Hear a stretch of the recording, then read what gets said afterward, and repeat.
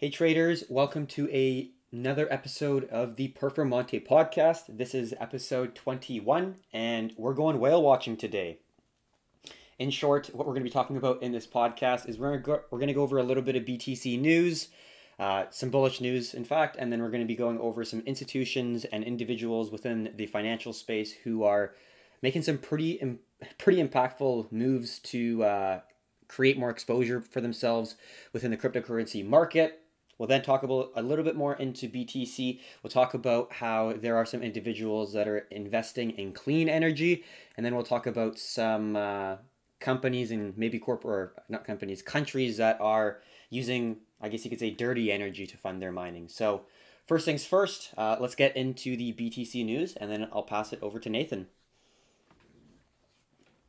So first things first, we got this statistic that Bitcoin has spent 9 days on top of 18,000 US dollars. This is the longest time in history. To be honest, I'm very surprised it has only been 9 days.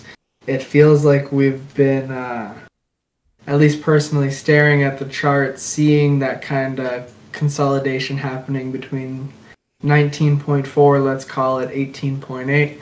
We did have a bit of a move to the downside, but we're still above 18K. I don't really think anyone could have seen this momentum come from where it has.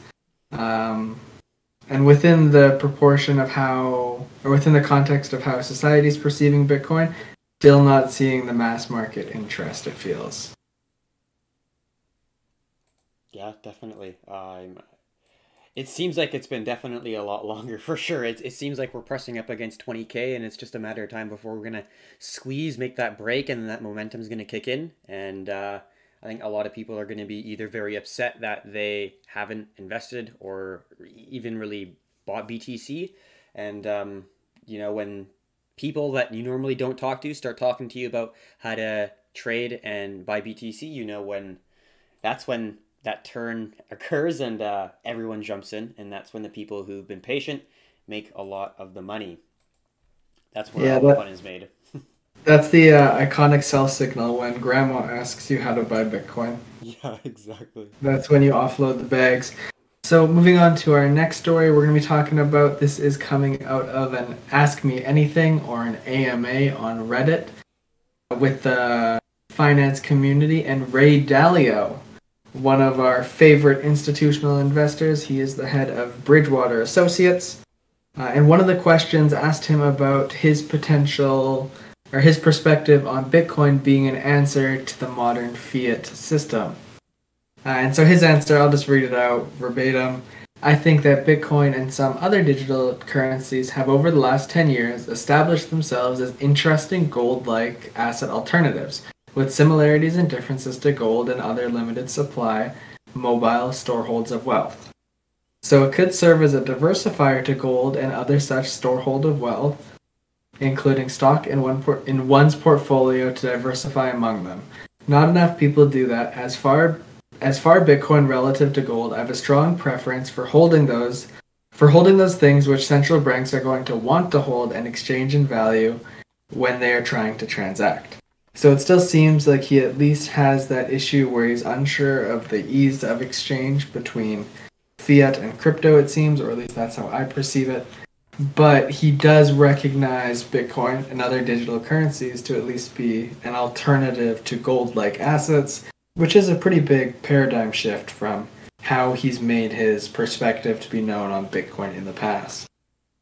Yeah, definitely. I would say that that's the last threshold before someone fully agrees that BTC is a hedge against inflation and currency proliferation. Is that last step? Can I turn it into something that's spendable, that's usable, that is accepted within overall societies around the globe? So I know that Jordan Belford, when I was reading his book and I looked into what his opinions on crypto were very similar to Ray Dalio's, in that he likes the idea of blockchain and he thinks it's useful, but the transition may be haltered or heavily regulated. So then you might not even be able to transact into the native currency. So I see the worry there for sure. So Next thing we're going to be talking about is Mr. Mike Novogratz, very influential individual within the cryptocurrency space. He's made an unbelievably bold claim, and he says that 50% of his net worth is invested in crypto, and he's a billionaire. That's unbelievable. In short, like, it's not all in one cryptocurrency, obviously, but in terms of the level of exposure and the level of wealth that's coming into the space, it's absolutely unbelievable. People were talking about 1% in BTC or 5% or 2%.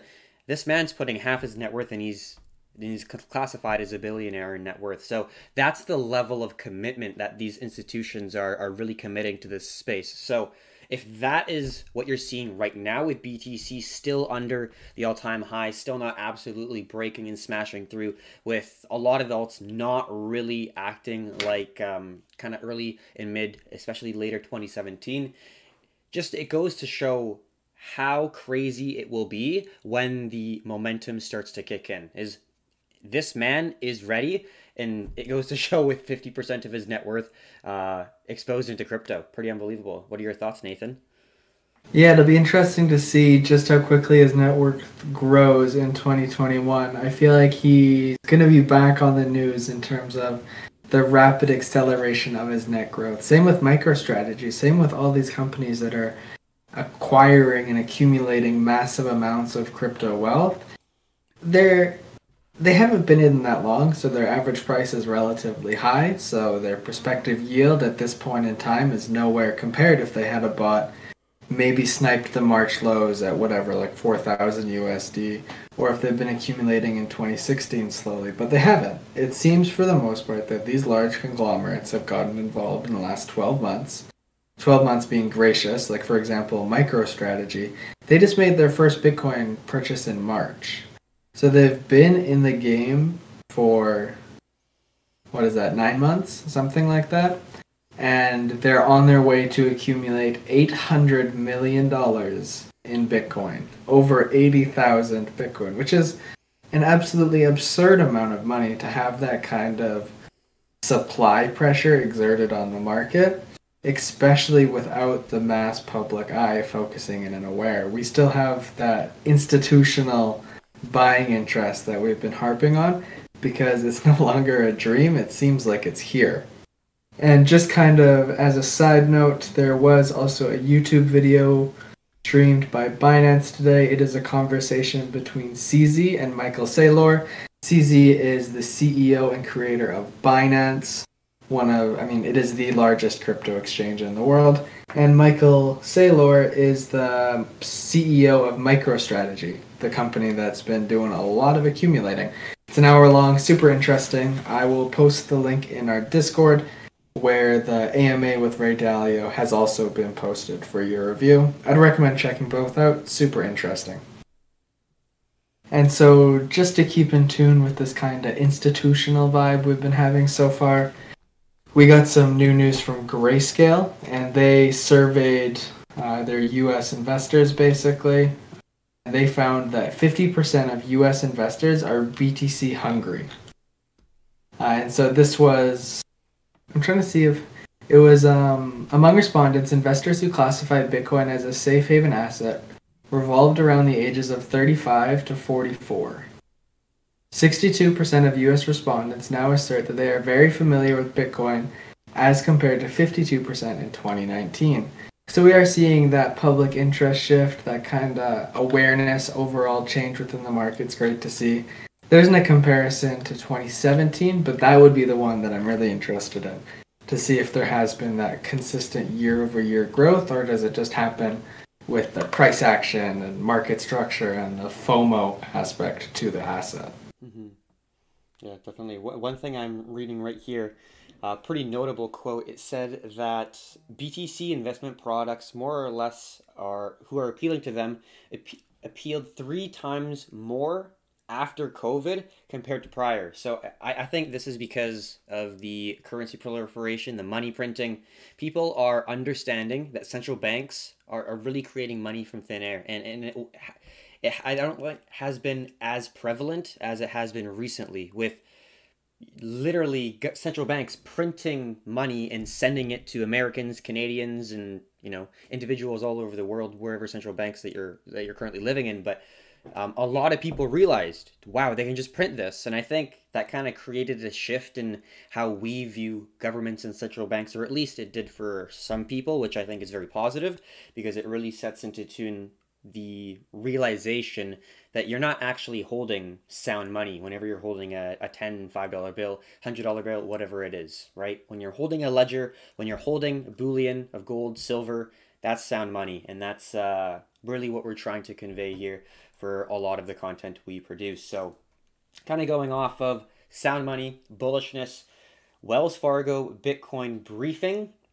that they've recently had could signal a bull run. So looking into the article now, Bitcoin has dropped a little bit, but we do see the Norwegian crypto market analysis.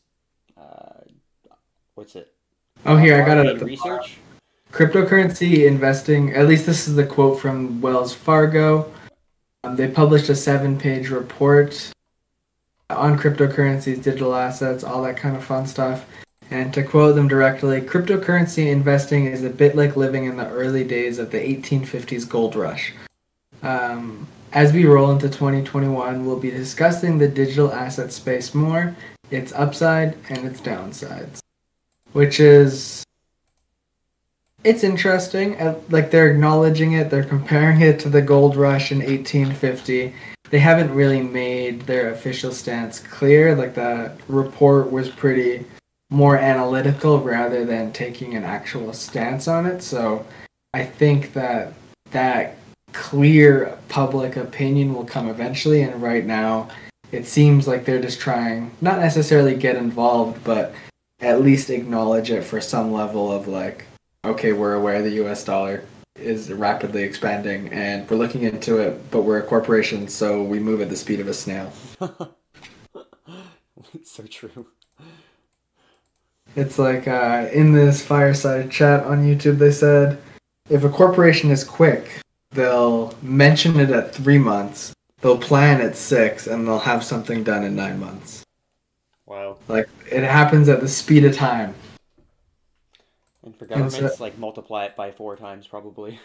Yeah, and I mean, ultimately, I feel like, at least specifically Wells Fargo, Bank of America, these kind of larger institutions, when you read headlines like this, someone sending $166 million in Bitcoin for $1.25 in fees, that's like completely against how they want to do business and how they exchange value within the context of modern money systems. Like, somebody sent 8,692 Bitcoin for 6,520 Satoshis, which was like $1.25.